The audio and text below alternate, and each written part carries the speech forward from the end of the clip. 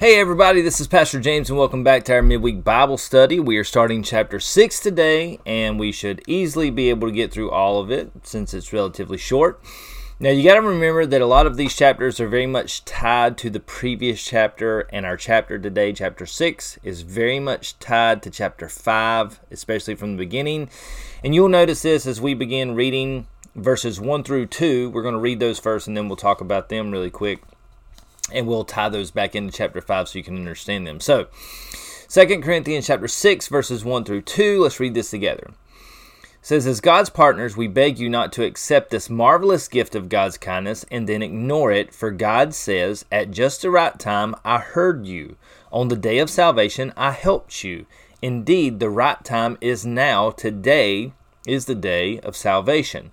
All right, so this is a really popular passage of Scripture, especially as pastors are presenting the message of the gospel, and they're trying to convince people to give their heart to Christ. And I say this as pastors, I myself have used this verse, and I do. I think it's very important for people to realize that anytime you are presented with the message of the gospel, it's a very urgent thing. It's very important that we accept the message of the gospel whenever we hear it. Even as Christians, even if we've already been saved, to hear the preaching of God's word, it's very important for us to accept the preaching of God's word, to accept the conviction that God may be laying on our hearts, and to repent of those sins and repent of those things, and to draw close to God and do everything that we can within our power to allow God to fill us with His Holy Spirit and His power, and that's really important. So, as we read these first two verses, you got to go back to chapter 5 and just kind of realize that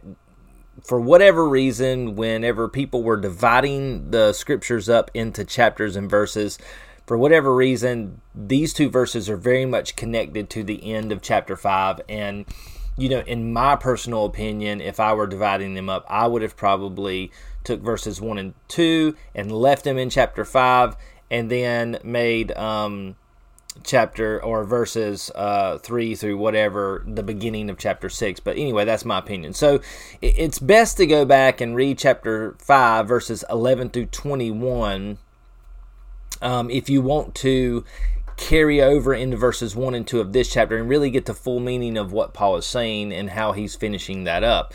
Now, you could skip and you could read from verses 16 through 21 to just get the basic understanding, but verses 11 through 21 will give you the full passage of what Paul's really talking about. But if you go back and read, Paul was talking about how we are God's ambassadors and that we have all become new people in Christ. He was talking about how our old life is gone and a new life has begun. In essence, we have been reborn.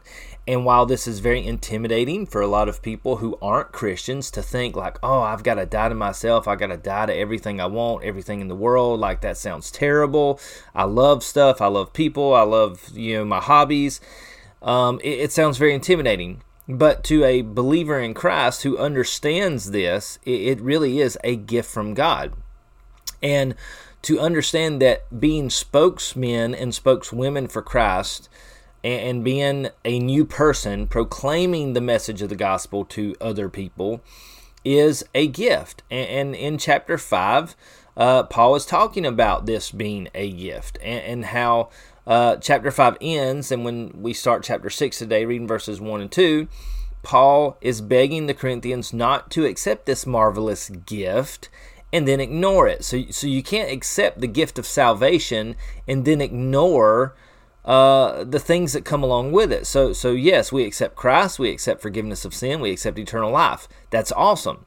But it also comes with the responsibility to die to yourself, to die to this world, to be a spokesman, a spokeswoman for Christ, to be an ambassador for Christ, to be a witness and a minister of the gospel. So Paul emphasizes the importance of accepting this gift and this calling, this new life, this rebirth as being vital and urgent. This is something that we should do in our lives. And in verse 2, Paul quotes, verse 2 is actually a passage from the Old Testament. It comes from Isaiah chapter 49, verse 8. And he reminds the Corinthian church that today is the day that we should be saved. It is today that we should repent. It is today that we should live for the Lord. Every day is the day of salvation. And so when you wake up every morning, you just have to remind yourself, today is the day of salvation. Today is the day that I get to die to myself again, and I get to live for the Lord again, and I get to speak His name to other people and present the message of the gospel all over again. And today is the day of salvation. Now, if someone rejects the message of the gospel, does that mean that they can't be saved tomorrow? So if they reject it today, can they get saved tomorrow? And if someone has professed faith in the past, and let's just say they're currently living in sin. I know a lot of people who have professed faith in Christ in the past, and let's just say they're living in sin today, and they are refusing to repent right now. Does that mean that they can't rededicate their lives tomorrow and come back and walk in fellowship with the Lord? I'm just here to say, it doesn't mean that tomorrow they can't be saved. But what Paul is saying is that, hey man, this is the most important thing in our world. And you need to understand that when you hear this, there's a responsibility and a calling on our life to give our hearts to Christ. And we don't know what tomorrow holds, and it's not just a matter of scaring people into giving their hearts and lives to Christ, but let's just take, for example, the passage where Jesus is talking about, it's foolish to say that, I'm going to do this tomorrow, and I'm going to do that tomorrow, and I'm going to make these plans, and next year we're going to do this, but we should say, Lord willing, I will be there. Lord willing, we will be able to do these things. And so just understanding that as followers of Christ, we're not guaranteed tomorrow. We're not guaranteed an hour from now. We're not guaranteed a year from now. And so realizing that time is short, and this is just common sense stuff. Time is short. We're all limited. We all know that one day we're going to die, and we never know what life is going to hold. So whenever we have the opportunity, whenever we're presented with conviction, the opportunity to give our hearts and lives to Christ, the opportunity to grow closer to Christ, we should be jumping at that opportunity because it is the most important thing in the world. And so it doesn't mean that if someone doesn't get saved today that they can't get saved tomorrow, but basically it's just saying that this person is playing a very dangerous game, gambling, by not submitting to the Lord and acknowledging Him whenever God is presenting Himself to them. And this is a game that a long time ago I resolved myself not to play that game. I didn't want to live in sin. I didn't want to take the chance. I'm one of those people. I'm not a very lucky person. I don't win things in drawings, or I don't win prizes at events or anything. I've never won those things.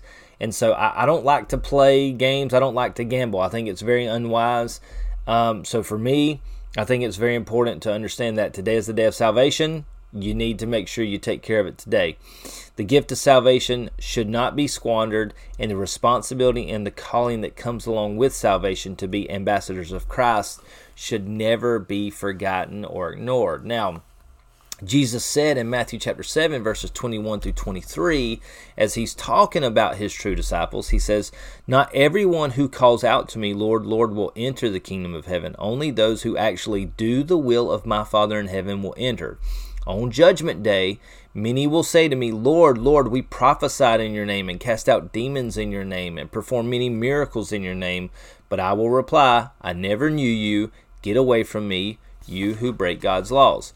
And so just the understanding today I want to pass along to you is that we must all surrender and be ready to do the will of our Heavenly Father. And that's where becoming new creations come into play in this. And this is why it's a wonderful gift. We no longer live for ourselves, but we live for Jesus and the Father. And that's so important to understand as you look at this, that there are so many people who have called on the name of Christ. And Jesus talked about this. There are so many people who call Jesus Lord, but Jesus said, not everybody who calls me Lord will enter the kingdom of heaven, only people who do the will of my Father, okay? And this leads perfectly into verses 3 through 13, so read that with me and then we'll talk about it. So Paul writes, "We live in such a way that no one will stumble because of us, and no one will find fault with our ministry. In everything we do, we show that we are true ministers of God. We patiently endure troubles and hardships and calamities of every kind. We have been beaten, been put in prison, faced angry mobs, worked to exhaustion, endured sleepless nights, and gone without food. We prove ourselves by our purity and our understanding, our patience, our kindness, by the Holy Spirit within us, and by our sincere love. We faithfully preach the truth. God's power is working in us. We use the weapons of righteousness in the right hand for attack and the left hand for defense. We serve God whether people honor us or despise us, whether they slander us or praise us. We are honest, but they call us impostors. We are ignored even though we are well known. We live close to death, but we are still alive. We have been beaten, but we have not been killed. Our hearts ache, but we always have joy. We are poor, but we give spiritual riches to others. We own nothing, and yet we have everything. O dear Corinthian friends, we have spoken honestly with you, and our hearts are open to you. There is no lack of love on our part, but you have withheld your love from us. And I am asking you to respond as if you were my own children. Open your hearts to us.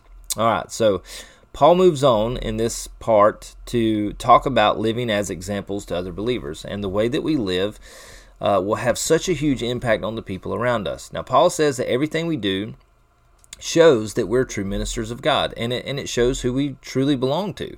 But this does not excuse us from the trials and the troubles of this world. In fact, sometimes following Christ may bring more troubles to us because the world is fighting against us and anyone that follows Christ. And Satan will be trying to discourage you and attack you and thwart your ministry and the things that God has called you to do. So Paul talks about patiently enduring troubles of every kind. And he lists things like being beaten, imprisoned, attacked by mobs, working tirelessly, sleepless nights, and even going hungry. And I don't know about you, but those things do not sound fun to me. That doesn't sound like something that we would want to happen to us. It doesn't sound like a blessing from the Lord that we would desire. But it is exactly all that we have been called to endure in the name of Christ. So Paul is communicating his calling and his love for the Corinthians by all of these things that he has been willing to suffer in the name of Jesus Christ. And this is why in verse 6 he talks about proving themselves by purity, understanding, patience. And I just want to throw this in there. When it translates patience, now some of your versions will just say patience. Now we read from the NLT. And it said patiently endure, and so that's really important.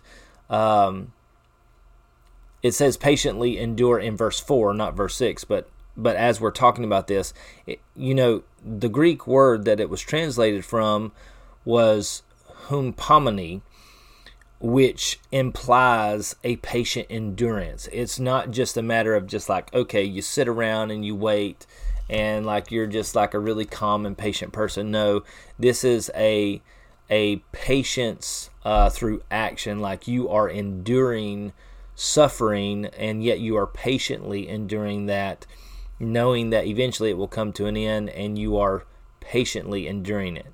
And Paul also talks about kindness and being filled with the Holy Spirit. Now, Paul and his companions have been filled with the Holy Spirit. And because they have been filled with the Holy Spirit, they are displaying the fruits of the Spirit. You will notice that a lot of the things that Paul listed in this passage are fruits of the Spirit, which he will talk about in a different passage of Scripture. So no matter what they are encountering, Paul says that they're always preaching the truth. They're never wavering from the original true message of the gospel. And that's really important because the sufferings and the hardships doesn't change the message of the gospel. Paul uses the analogy of waging war and using weapons of righteousness because he understands that they're not just fighting the things of the world or the people of the world, but he's also fighting a spiritual battle from Satan and Satan's demons, and everyone who's not a Christian is inevitably a follower of Satan. So Paul and his companions are devoted to God. They're serving him despite people's attitudes towards them. Now, Paul has been accused of being dishonest, and he's been ignored, and he's almost died many times. He's poor. He doesn't own anything. He possesses nothing. And yet, Paul says, in spite of that, they still have joy, they're still rich, and they still have everything. And that is an attitude that most Christians in America do not have, even though they profess to be followers of Christ regularly. Really, if things started being taken away from us, if we were suffering more than we were being rewarded, if we were enduring persecution, had to endure a lot of things that Paul endured, most people in America who claim to be Christians would quickly recant and turn away from the faith. And that's a really scary thing to think about, but I believe that to be true. We've had a lot of people say, oh, we need persecution in America. And really, first of all, I don't want to willingly suffer. I mean, I hope and pray that I would be ready to suffer if Christ ever ordained that to happen in my life, that I would be ready to do that. But I don't joyfully think about the opportunity to suffer for Christ, because nobody in their right mind wants to suffer. But I also know that most people are weak, and most people aren't as serious about their relationship with Christ as what they like to say they are, because it's not reflected in their entire life. And so, Paul is willing to endure a lot more than what the Corinthians are doing, and this is why he's still defending his apostleship, defending his love for the Corinthians through his suffering. And I told you at the beginning of this book that we will see a lot more of the personal things that Paul endures. He'll be a lot more open and transparent in this chapter, and you're seeing him do this as he's explaining a lot of things that he's suffering and enduring in this moment. So in verses 11 through 13, Paul pleads with the church to open up their hearts to himself and his companions. And this is it's kind of like a desperate love letter that Paul is writing. He's pleading, like you can imagine this young man pleading to this girl. Open your heart to me. Allow me to care for you. I love you. I'm willing to suffer for you. I'm willing to do this for you. And for whatever reason, the girl is just not super interested. Well, Paul has been pleading with the Corinthians for quite some time now, probably about a year and a half. And, it's getting to the point where a lot of the Corinthians have basically turned back to Paul. They have accepted him back in, but he's still pleading with a small group of people. And he's communicating, look, I love you. I would do anything for you. He's talking about how he wants to suffer for them. He's given up his rights as an apostle. He doesn't require payment. He doesn't require them to take care of him. But yet he still is there, and he still loves them. He's still serving them if they would just open up their hearts to him and let him and his companions minister them. And that's all that Paul wants. So this whole time, in the 4 letters that have been sent, we have 2 of those letters, but we know there were 4. Paul just wants to see the church of Corinth thrive in the name of Jesus. Okay? Let's read verses 14 through 18, and we'll be done with the chapter, and we'll talk about it. Let's read.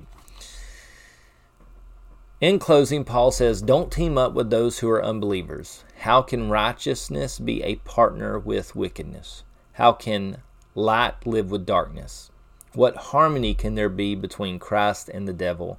How can a believer be a partner with an unbeliever? And what union can there be between God's temple and idols? For we are the temple of the living God. As God said, I will live in them and walk among them. I will be their God, and they will be my people. Therefore, come out from among unbelievers and separate yourselves from them, says the Lord. Don't touch their filthy things, and I will welcome you. And I will be your father, and you will be my sons and daughters, says the Lord Almighty. All right. So, Paul warns in verse 14 not to team up with unbelievers. Now, remember that the Christians in Corinth had accepted a lot of outside ideas. They had been struggling with a lot of sin, especially sexual sin. And, bad people come with bad ideas. And so they've been kind of partnering with some outsiders who have brought in some really bad stuff. Some had followed false apostles. This was one of the big things that's going on right now as Paul's writing this letter. He's still trying to get this one final false apostle to get out of there, and so that the church can be healthy and whole again. But the general understanding of just not partnering with anyone that is an unbeliever should be heard loud and clear for you today. So if you are a believer in Christ, you need to understand that it would be unwise for you to partner in anything with someone who is not a believer, whether it's business or hobbies or friendships or especially dating and marriage. Unbelievers are the opposite of those who follow Christ, and in any kind of partnership with an unbeliever, you can be sure that you as the Christian should be and will be the one to suffer and get the short end of the stick on every occasion. Now, I want to say that again.